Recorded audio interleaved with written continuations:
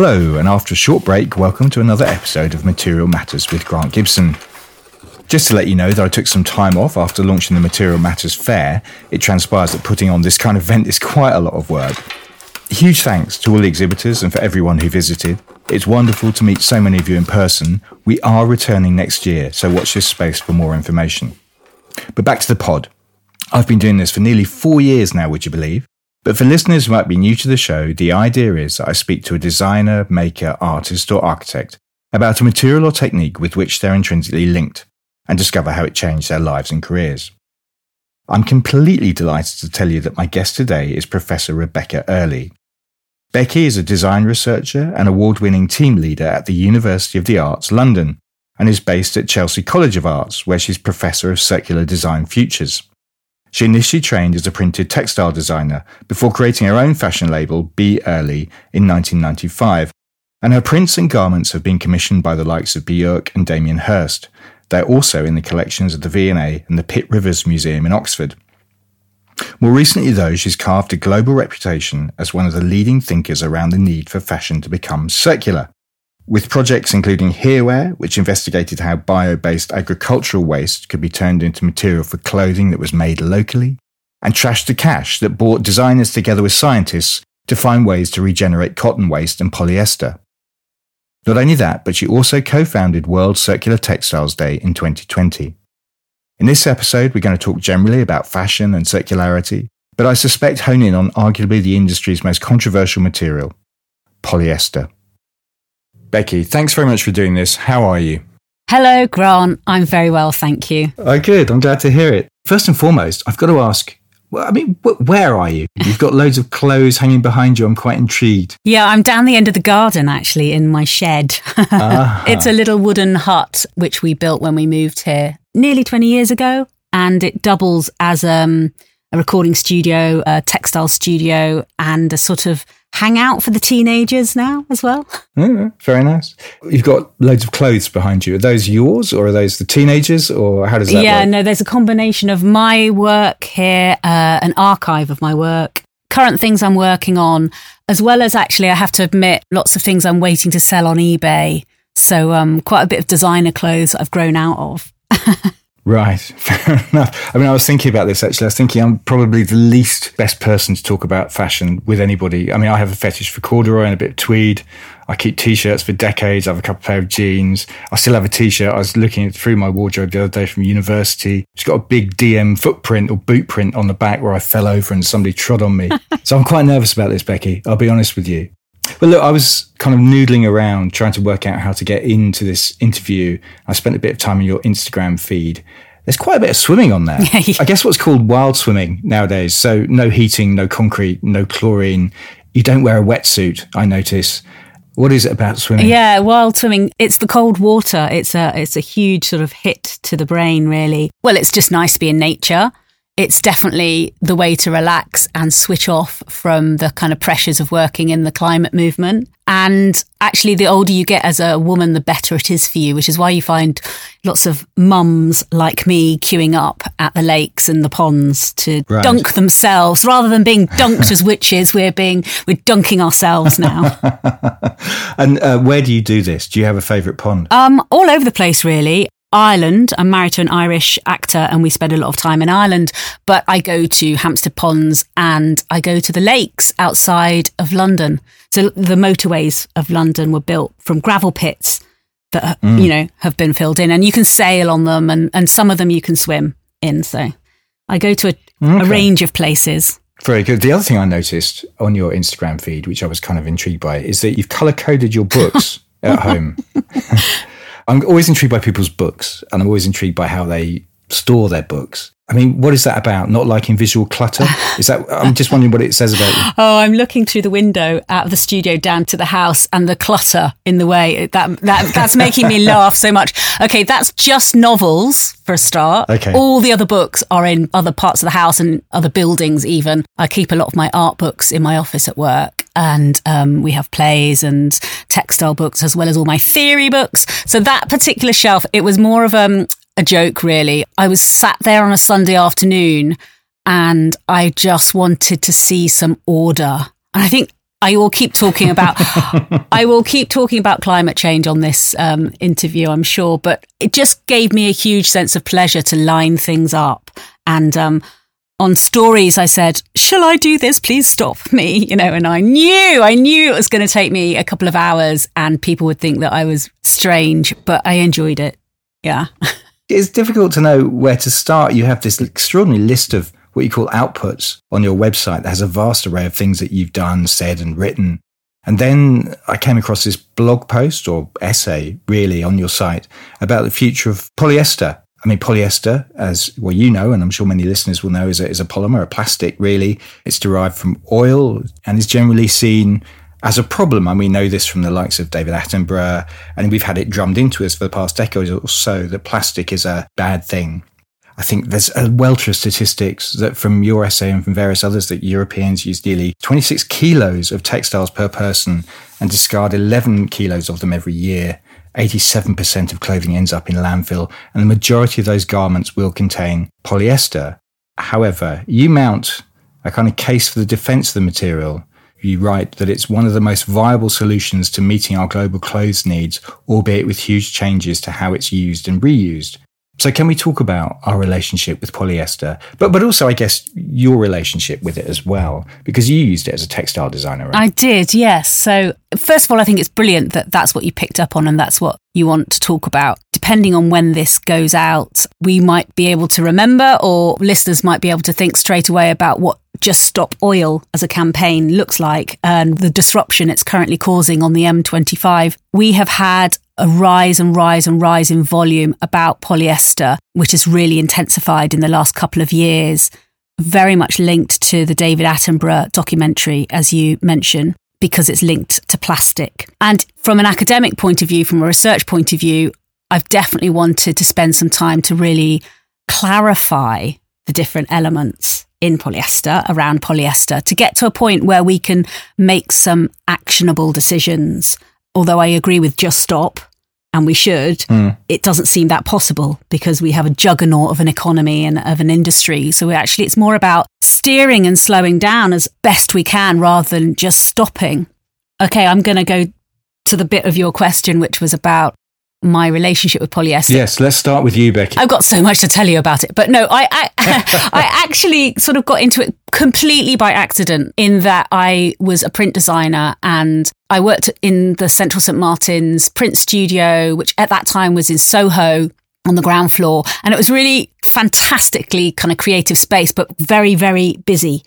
And so to get hold of screens and do my silk screen printing process onto silks, which was what I had done previously, it was really hard to sort of get the time and the space. So I started to use a piece of equipment that was in the corner that no one was using, purely because I needed to crack on. And it was a transfer press and it works with polyesters. So you basically put the dyes onto paper, you make your design, and then you press it onto the polyester. And this is still how polyester is printed today in industry. And I began to really experiment with it. I think some tutors said, oh, that's just for swimwear. But actually, the more I shopped around and went looking for materials that had a polyester content in them, the more I had a sort of palette to be creative with. And I ended up doing my MA fashion graduate collection with quite a lot of polyester in it. And I developed a new technique for printing on it, which was called a photogram, and it predated digital printing.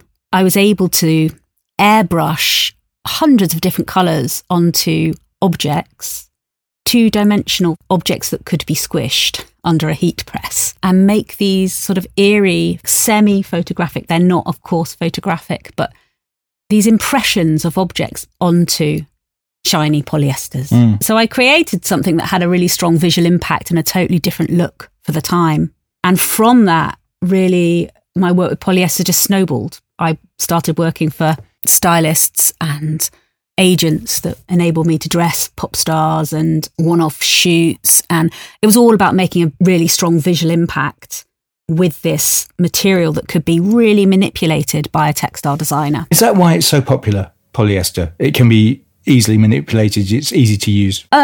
No, actually, I would say it's because it's cheap. It is possible to do lots of things with it because it can be heat formed and it can be printed using now digital papers or transfer roller printed. And of course, Issey Miyake makes incredible pleats with it. So it has had appeal from that point of view, but the real reason it's such a major part of our fibre production is that it's cheap. And presumably when you were using it, you had no sense of the environmental impact that it might be having? Absolutely none whatsoever. No, I mean, really none. That came later. It was purely a decision of like, how do I get the idea that's in my head onto fabric and into a garment to finish the course? You know, it was like, at that time, it was just, I wasn't really thinking any further ahead than, completing my master's and then going on to the next thing. I didn't even know what the next thing was. I didn't particularly want to get a job in fashion. And my thesis was all about campaigning and activism. So I guess that the hints were there. I'd written about feminism on my BA, and then on my MA, I'd written about Catherine Hamnett and Judy Blame and all of these activists that were using fashion to try to change things. And that really appealed to me. So I was sort of holding on to my core interests and beliefs, but really just wanted to make a visual impact. And then I just started teaching. And when I started teaching, I met a really interesting group of staff and makers and fabulous students. And from that, the conversations really grew around our choice of materials. And I began to understand a lot more then about polyester. So we have all this polyester in the world. How does it work? What do we do with it? We can't get rid of it. So what do we do? Well, we can get rid of it, and it is being gotten rid of by being burnt. That's one way. Right. So actually, governments do want the incineration to reclaim the energy that way, which is very short-term thinking. But certainly some Scandinavian regions do that. But it goes into landfill. It doesn't go away. We've got to find ways to use what we've already produced. I mean, that would be my thesis on the subject would be we've understood that this comes from oil. Oil is not a regenerative resource. It's incredibly toxic and polluting in the drilling, but the industry's hooked on it and they've produced a huge amount of it already.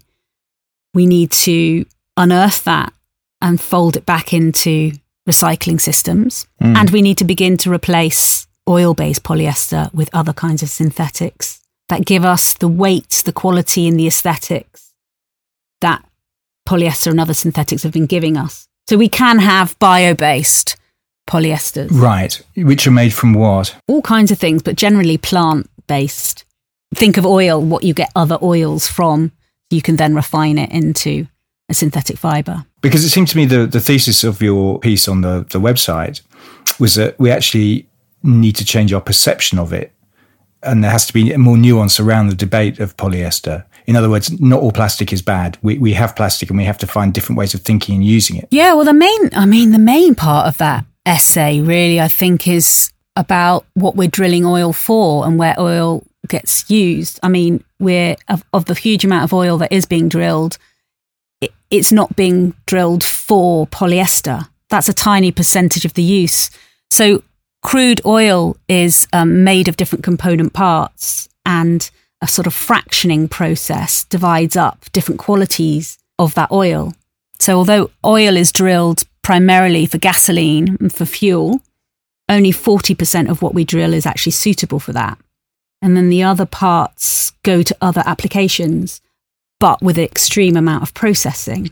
So we're using polyester and plastic pretty much because it's the byproduct. It's this sort of, you've got to drill and get this other part out to help us travel, but we're then producing this other stuff that needs using up, which is why it's so cheap. It's a waste stream, fundamentally, is almost what you're saying. It's a low value element of a bigger supply chain, let's say. Yeah. I mean, nothing should be seen as waste. I suppose for me, it's about the difference between the idealistic view on what needs to happen to be a sustainable industry and to reduce climate change, and then the on-the-ground reality of what it takes to actually bring change about, and how much resistance in the economic systems, obviously in big corporations, and then in the political systems there are to the changes that will negatively affect the economy. And, we're also talking whilst COP27 is on, we're all aware of just how difficult it is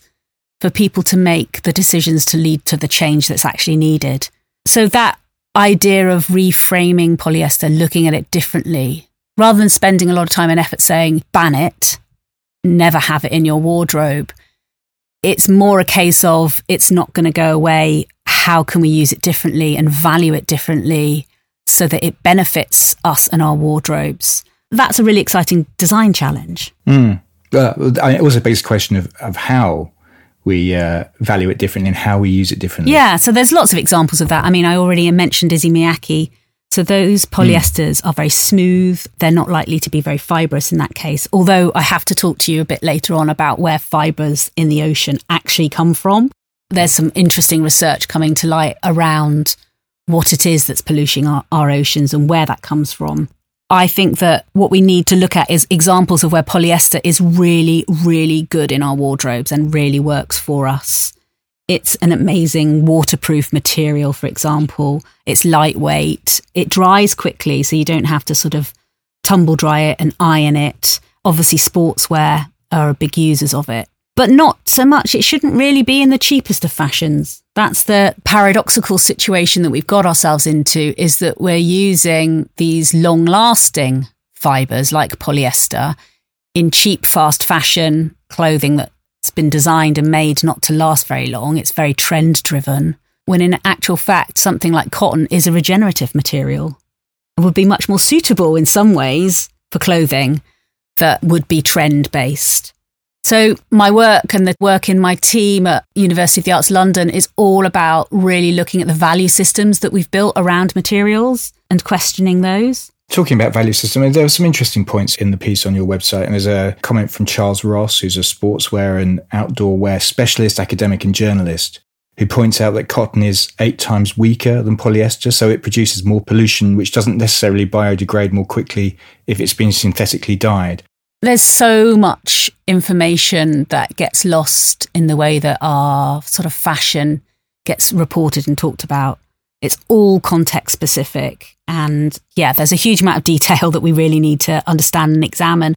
I suppose my bolder bits of writing have been about asking people to look beneath the surface of simplistic messages a little bit more. But, you know, I'm a campaigner with Extinction Rebellion. I support Just Stop Oil. Those voices need to be heard. We need to raise the dial on the whole of this debate. But I suppose in parallel to that, I'm saying we need to come up with solutions that are actionable and don't cause violent disruption. I mean, by violent disruption, I actually don't mean the M25. I actually mean if you try to ban something, you'll create livelihood loss and developmental damage in areas and regions that are based on textile production. So it's a transition rather than a revolt. I mean, for the wider public, I suspect, in fact, I know it's incredibly confusing. I mean, isn't it probably just best we just wear hemp and flax? Do you? No, you wear cord. So actually, you're wearing a lot of corduroy.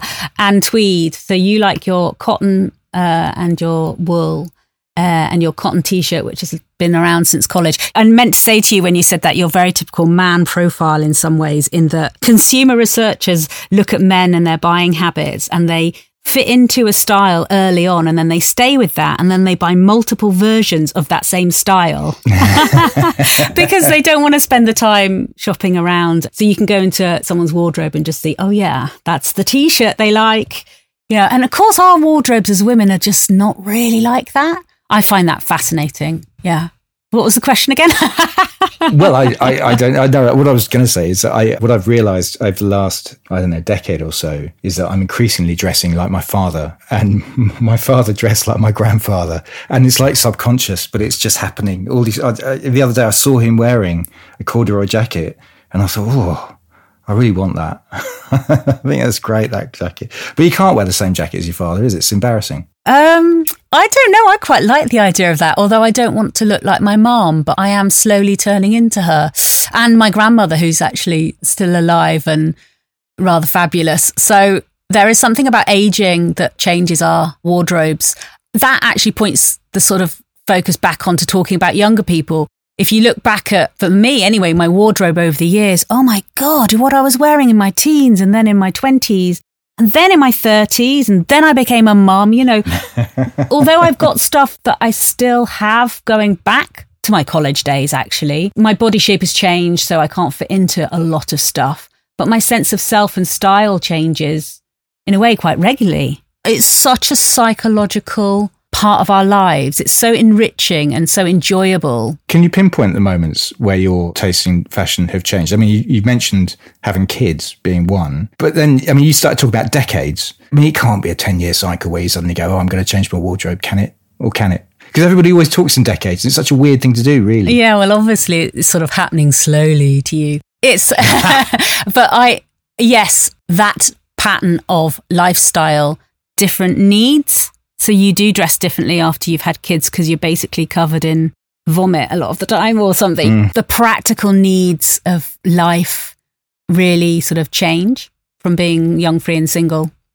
from being a party-going teenager to having kids, and then being a very busy person looking after aging parents, being in the middle of it all. And now I barely have time to decide what to wear. She says, looking down at my pyjama bottoms I'm wearing off screen. I think the point of this bit of the conversation is we could do so much with design and fashion that we're just not doing because we don't tap into those mental, emotional, real people scenarios when we set out to make clothes.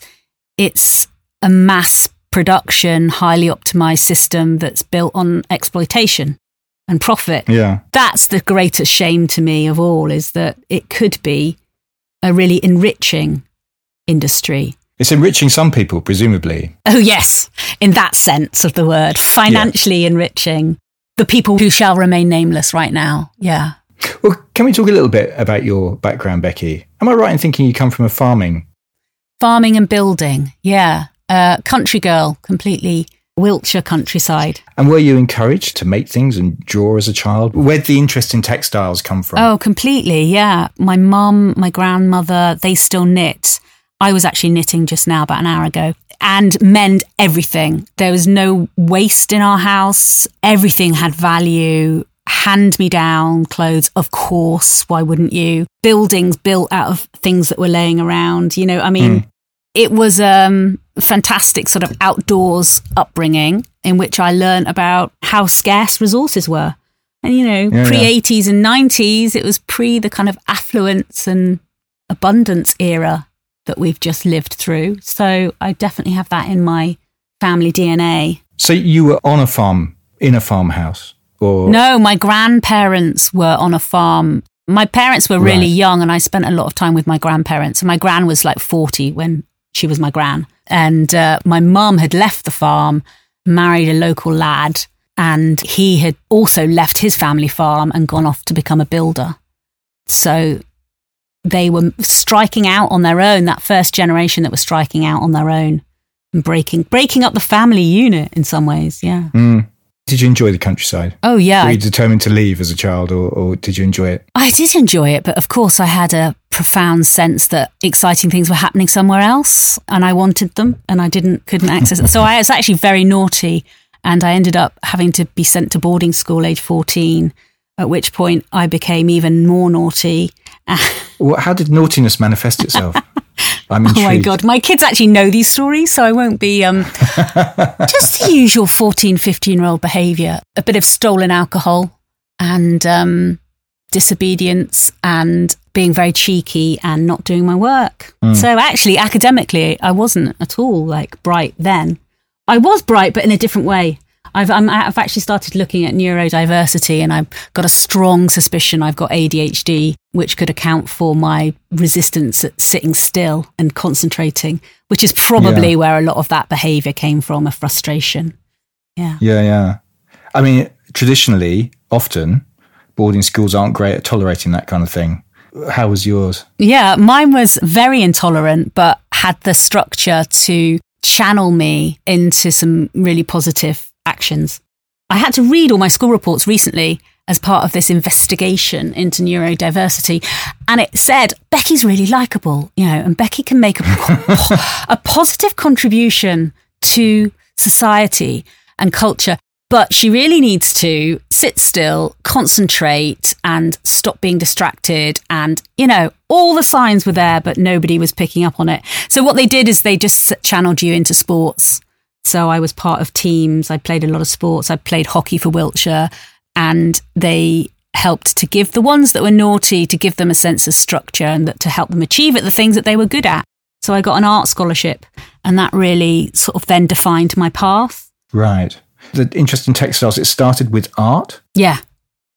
And then I went to foundation course. And at foundation, of course, you have a year to play and to explore all the other elements of the art world. And it's really trite.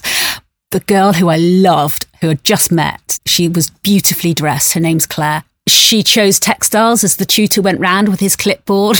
I hadn't even heard of textiles as a thing to study. And so I said textiles too in this rash moment. I had been looking at graphic design, but I'm afraid I said textiles just because Claire did. But it turned out to be quite a good impulse, I have to say.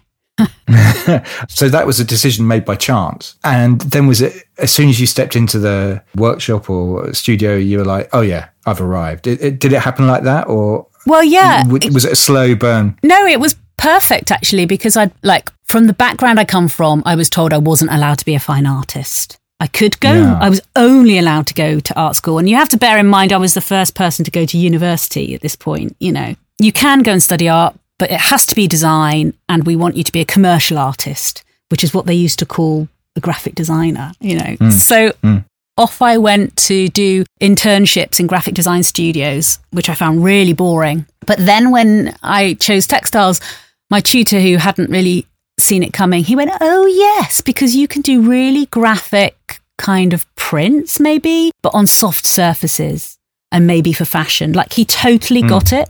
His name was Mike Rennie, and he was this amazing tutor who went on to teach loads of really brilliant people. And he totally had me right. I needed the softness. The paper was too hard if I was to be a graphic designer. So I did feel like I'd arrived. And then also it was fibres and fabrics and knitting and mending and painting, all the things that in a way my grandmother and my mother had already been doing, but they hadn't given it a formal place in their lives. It was just what they did when they sat down to have a cup of tea and make something useful for the family. And that element's really important to me now, because I think this undervalued place of textiles and the woman's work is something in culture and society that really, really interests me now. Well, do you know what? I was going to ask you about that, because I think what's kind of interesting is you receive grants and things from organisations like the Crafts Council, and you're on the cover of Crafts, the magazine, in 1996, I think. And it seems to me that you're always more in the textile world rather than the fashion world. That was conscious. Yeah. Gosh. All I can say is, and I'm finding out a lot more about this now, follow your gut instincts. There's a voice inside you that speaks to you, and lots of people will tell you other things, but there's something about that instinct you just have to go with. I ended up doing fashion, but I always felt very uncomfortable in that world. Why was that? Harsh words, unkindness, the value on how one looks being above other values. It just didn't sit comfortably with me. However, I was in it and I was having a great time and I loved everybody in it. It was just, for me, not going to be the right place. I could produce very provocative textiles and prints and garments because I didn't care. I wasn't in it to win it. I was in it to get out of it. Almost a kind of perverse approach, I suppose. And at that awful article, I say awful, Caroline will kill me for that. Just all I talk about is not wanting to be in fashion. I read it back the other day and I thought, oh my God. Yeah, that's the thing. If you get a lot of coverage when you're young, you say so much stuff that later on you think, oh, I was alone in London and really scared and struggling to cover the rent and out of my depth and overwhelmed and busking it big time. And signing on and getting grants at the same time and doing everything I needed to keep a studio together, and brilliant and exciting and such good parties. But oh my God, it was so stressful as well. Well, you wrote on Instagram, I think, about that piece, that you thought you could, and I'll quote, fight against the invisibility cloak that textile designers often find themselves wearing. Did you succeed in that fight? No. I mean, yes and no. lots of, okay, it is a yes and no answer. So I think a lot of textile designers would say that I've done quite a bit to expand the space for us. But recent economic pressures have meant that we are still very much falling under the umbrella of fashion. But there is investment, funding and recognition now for the role of women in the industry and those that work with textiles. And there's a sort of a comeback, if you like. So it's another wave of textile feminism. I'm part of an EU project at the moment called She Makes, which is sort of funded by the EU to really raise the profile of female textile makers, designers, workers, entrepreneurs, and start to address some of the inequity in the system by encouraging more outspokenness, more creativity. Unfortunately, I do think that we're still part of the supply chain, and a lot of the innovation that's going on in fashion is based on the textile designer that's probably quite silently working in the studio. But I've gone right back to the source of that. It's just fascinated me because it's sort of connected to my own story as well. But all the girls that I've taught over the 26 years I've taught at Chelsea, who are they and where did they come from and where did they go to? All these textile designers, and there's thousands of them. The reason I'm on Instagram is actually I keep in touch with lots and lots of people after they've left. And there seems to be some common themes coming through, which is based on how they're raised as girls and how they're educated and the sort of psychological, emotional landscape that develops being a sort of female in the world and in the creative world. And so part of me is sort of beginning to look at the education system as a place where we need to, alongside textile design, be teaching feminism and be teaching, as well as climate issues, psychological well-being. I think we all need to step up and step out and show ourselves a little bit more if we want change to take place. It's an interesting one, isn't it? Because I've been going to the New Designers exhibition, which is a 2-part event in the Business Design Centre every July. All the graduates leaving. And week one, I think it's week one in particular, is dominated by hundreds and hundreds of basically young female textile graduates. And you do wonder what they do with themselves afterwards, because the world can't need this many textile designers, and whether those skills are transferable. And are they transferable in your experience, Becky? It really depends on what course you've studied on. I think I counted at one point there are about 3,000 graduates every year in the UK coming out of textile courses. So no, probably the world doesn't need that many who are going to go and just design textiles for an industry. We definitely at UAL bring in a broader sense of what the skills are and could be and the directions that people could take. The bottom line is the degree is such a solid sort of fundamental part of the educational journey of a designer. If it's taught well and if it's opened up the ability to question and go and research, you can go and work in any creative field. Whether or not we're producing enough confident young women, whatever age women actually, because we have lots of mature students that really have that ambition, that's another question. I really think more work needs to be done around the sense of female sort of place in the industry and how they can change things. I'll give you an example, okay, because I realise I'm being a bit fluffy. I, for a while, was coaching the graduates on how they could bring sustainability into the companies that they'd gone to work for. So this became a regular question to me. They'd leave, they'd done my sustainability component part of the course, and then they would leave and there'd be, say, a knitwear designer in a company, and they'd be like, Becky, I can't forget all those conversations, all those things, all the passion we have for changing things. How can I make the change in this company that I'm in? And you can't make a sustainable brand. You can't make a transition happen overnight. And actually, as a designer in the studio, you have no power at all to do any kind of change, really, other than do your best with the product. But the reaction or the sort of advice I've given has ranged from doing research together once a month on a Friday to keep the materials updated in terms of low impact materials, to join any advisory boards or any committees that are internal to the company to make sure that their voice is being heard in terms of the kind of change of direction that the company might need to take, to getting involved in research projects and bringing interns in that might lead or support changes. I've mentored some of my graduates around how to bring change about from the inside. Yeah. And then in some cases, I've helped them move on to jobs where they can really be more impactful. So actually sort of maybe leave textile making and production and actually move into activism or even policy work.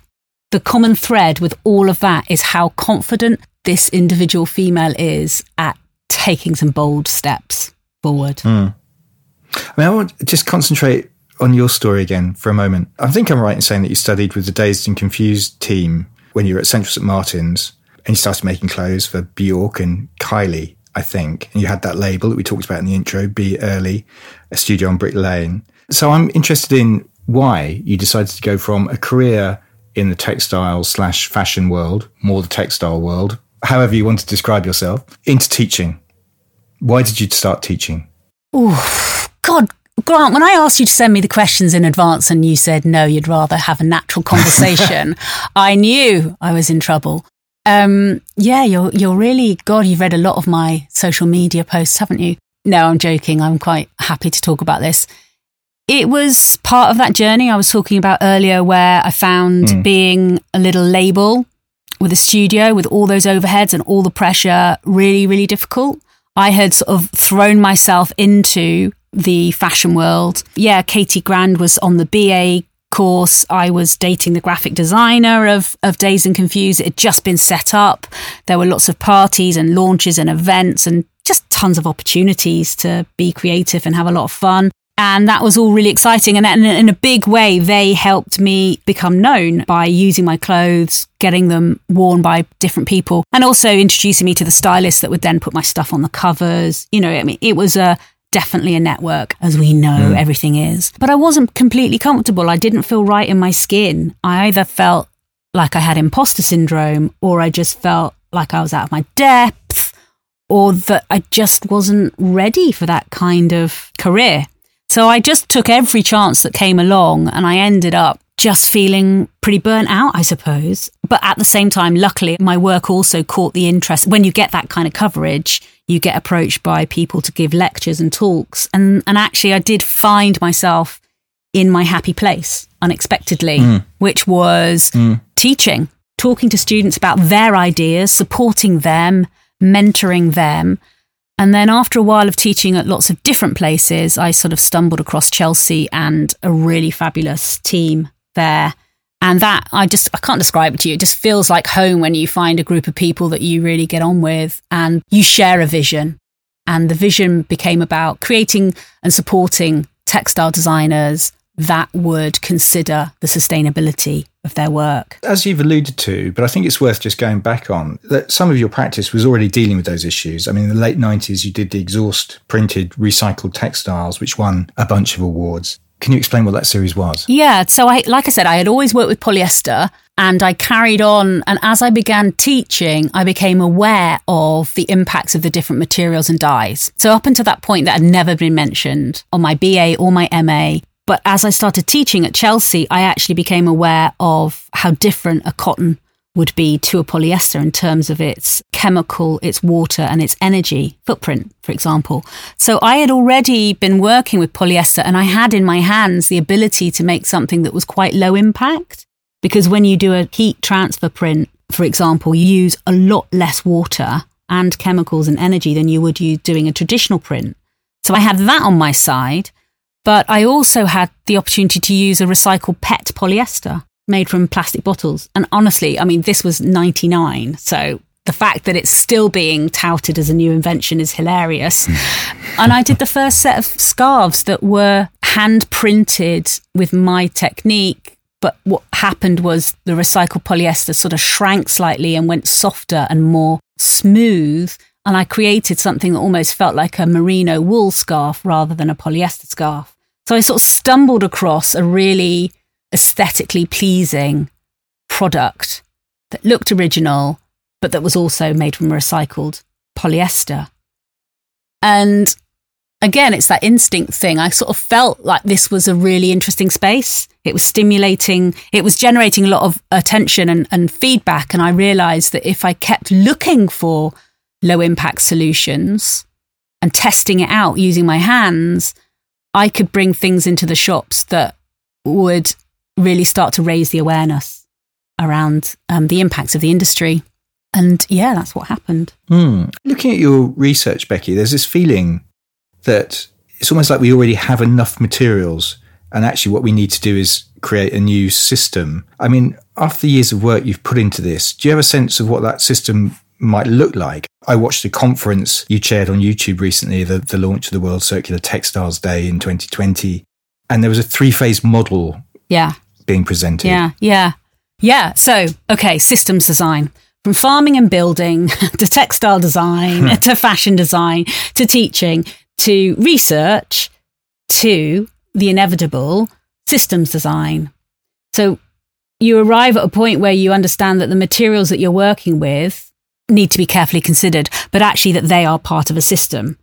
And that as a designer, and look, who knows what change I can bring about, but it is such an interesting question and such a collaborative space that it's really sort of beguiling. You have to be able to see the material as part of all kinds of phases of the life cycle and all kinds of sort of production.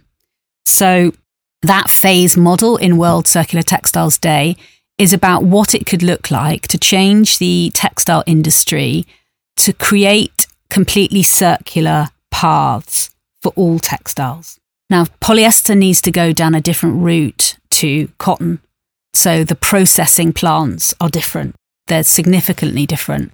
Worn Again, who are partners on that project, they actually also separate out polyester and cotton, which is the most common blend for our clothes, which is also important, but also another kind of plant. So it's sort of showing governments and big business the different kind of development that's needed to send the materials into localized hubs and then have those hubs trade with each other so that materials go into specified routes, but that we still have a full material palette available to us region to region. Right. Now that needs technical development, but it also needs economic plans, and it's also about these sort of logistical flows.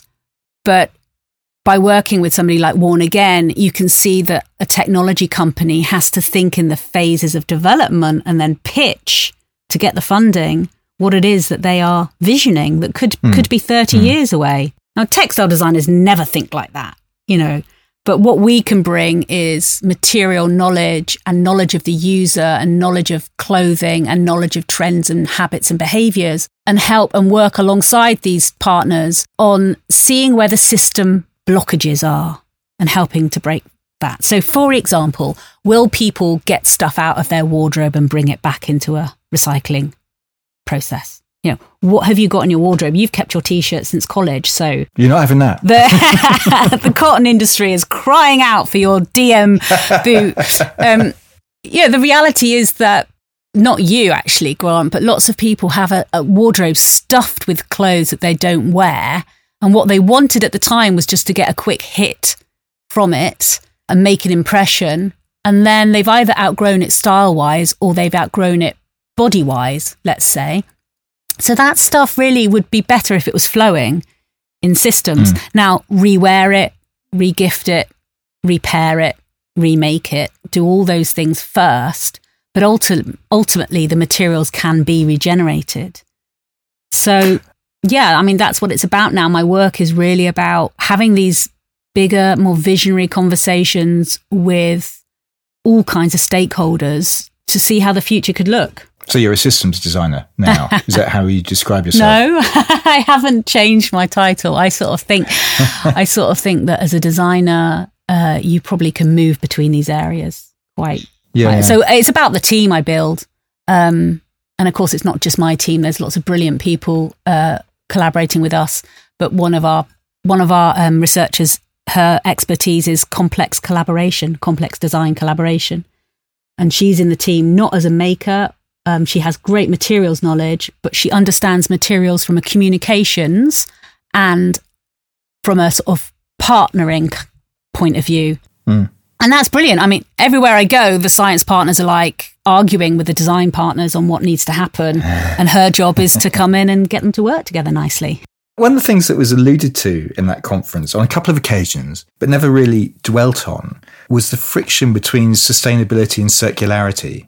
Now, I'm a journalist. I love a bit of friction. What are those issues? Oh, well, I can iron you out with a big fat iron then in that case. Okay, good. But again, it's the way that it's oversimplified and reported, I suppose. But sustainability is about the long-term viability of any industry, of our life on the planet.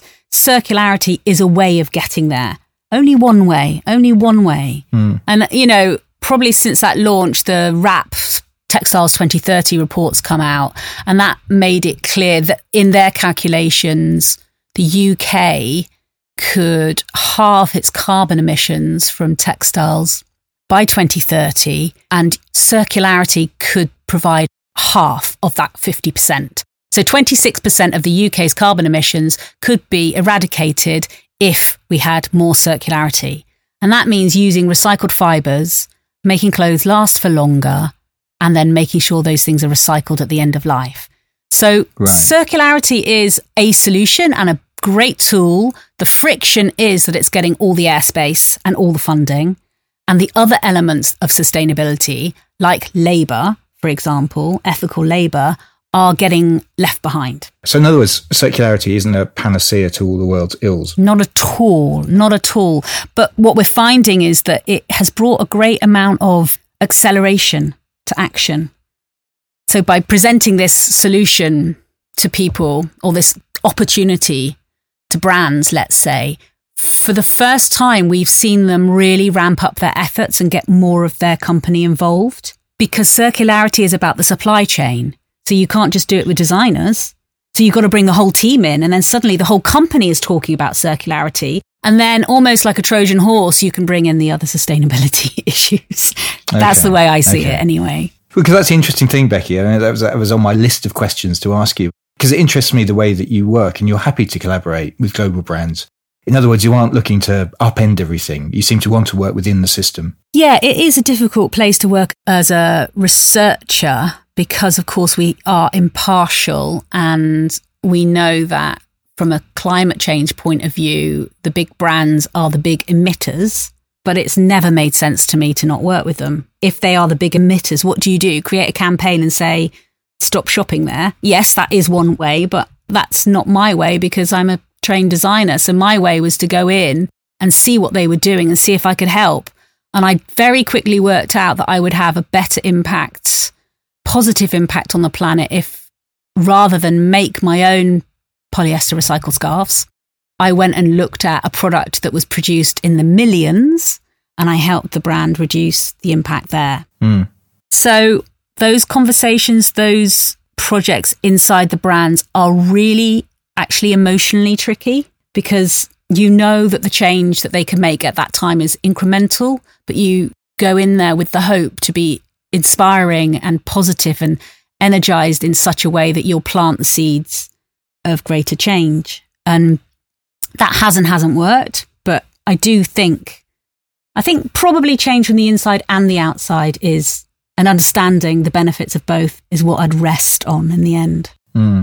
So global capitalism and circularity and that need for growth, they can be bedfellows. Oh, no, you just turned my words there. No, no, we do need, dare I say it, degrowth would be a good thing in terms of our overproduction and our overconsumption. Do we need to make less stuff? Yes. Do we need to consume less stuff and have less stuff knocking around our homes? Yes. How do we do that without creating economic downturns? Because no one in a company can take a decision which will create economic harm, financial harm. That's not the way that change happens. Is there an opportunity for brands to flatline their resource use? Yes, we've seen brands do that, and we've seen them do it really well.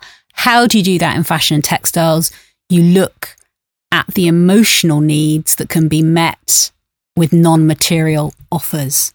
In other words, services that give people the hit that they get from fashion, or the pleasure or the satisfaction they get from clothes, without always giving them new clothes. So rental, yes. Repair, yes.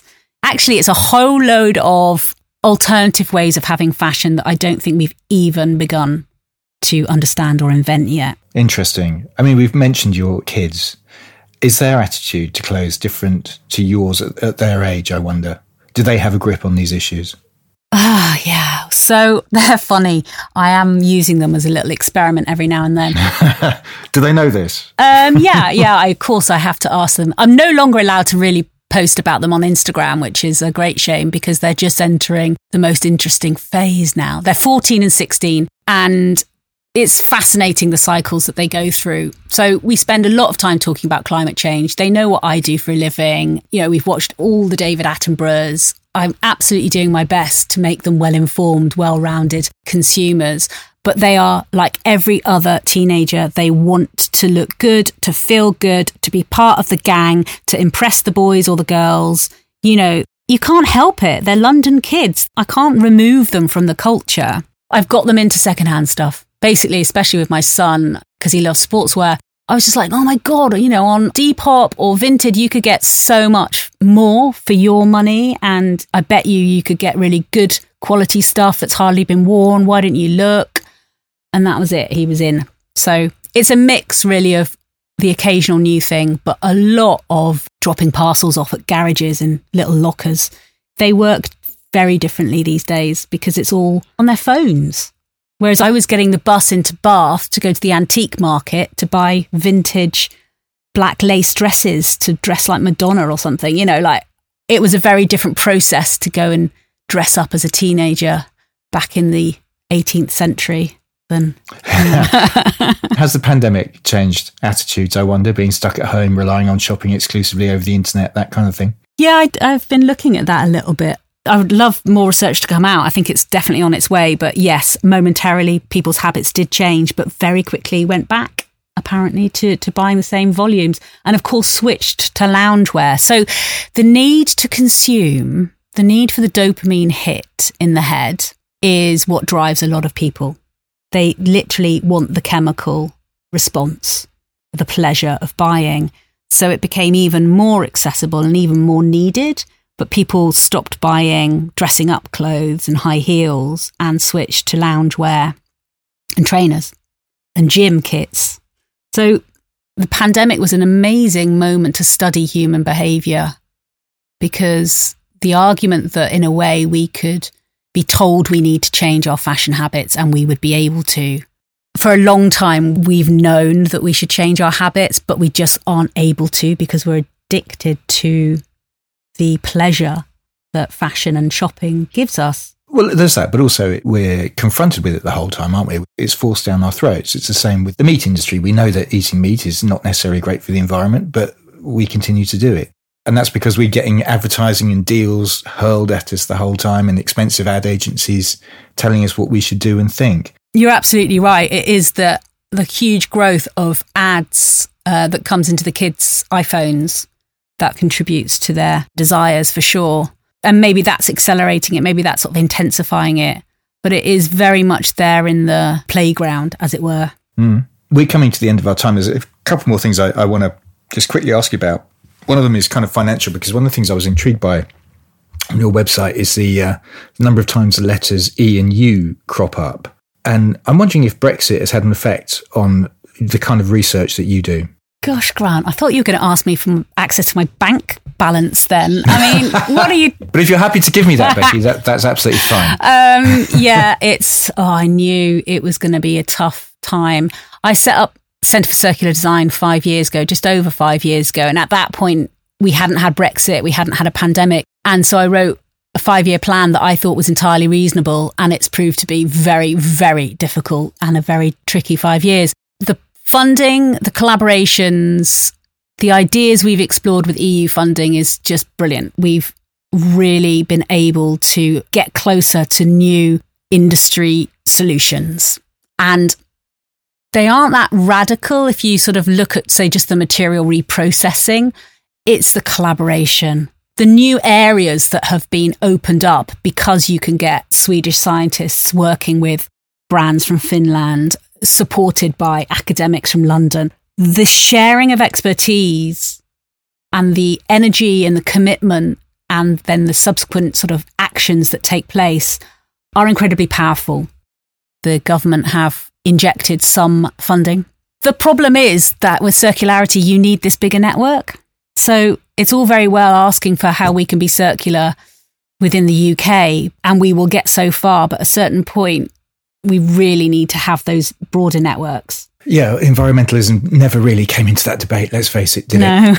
Our time is up, really, Becky. I ought to let you go and do some proper work. Thanks very much for your time. But final question, really, is what we can expect from you next. Yeah, I suppose if I have enough energy to go ahead after all of this. My questions are becoming much more about the social sciences and maybe a little less about the technical developments. I can kind of understand now what's needed technically, and it's very much about big business and investment and plants that need to be built.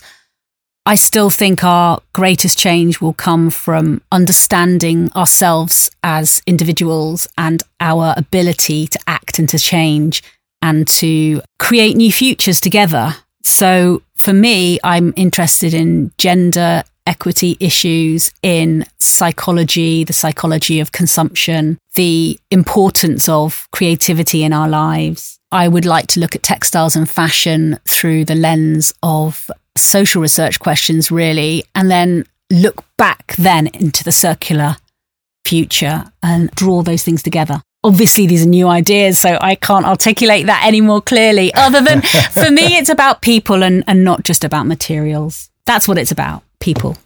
Very good. That was a wonderful way to finish. Becky, thank you so much for your time. Thank you for having me, Grant. And to discover more about Becky, go to beckyearly.com. As ever, there are images from the interviews on our Instagram page, materialmatters.design, and you can find all the podcasts that I've done, sign up to our newsletter, and lots of other stuff on materialmatters.design. I'm planning on doing another 5 more episodes before the end of the year, so look out for those. Finally, and this is really important too, if you've enjoyed listening and want to see this podcast flourish, then please rate and review on Apple Podcasts or wherever you listen to this from. And it would make me incredibly happy if you went to my Patreon page and made a pledge at patreon.com/Material Matters. For as little as £2.50 a month, you can receive exclusive posts, blogs and thoughts from yours truly, as well as getting access to each episode before it's published to the wider world. Material Matters is a completely independent concern, and any help you can offer would be hugely appreciated. Ultimately, you'll be helping to take the message, the importance of material, skill, craft and design to a whole new audience. Next up, I'll be talking to the brilliant journalist turned curator Arik Chen, who also happens to be the general and artistic director of the New Institute, the Dutch National Museum for Architecture, Design and Digital Culture in Rotterdam. It's a fascinating chat, believe me. So listen out for that, and thanks very much for listening to this. I will see you soon.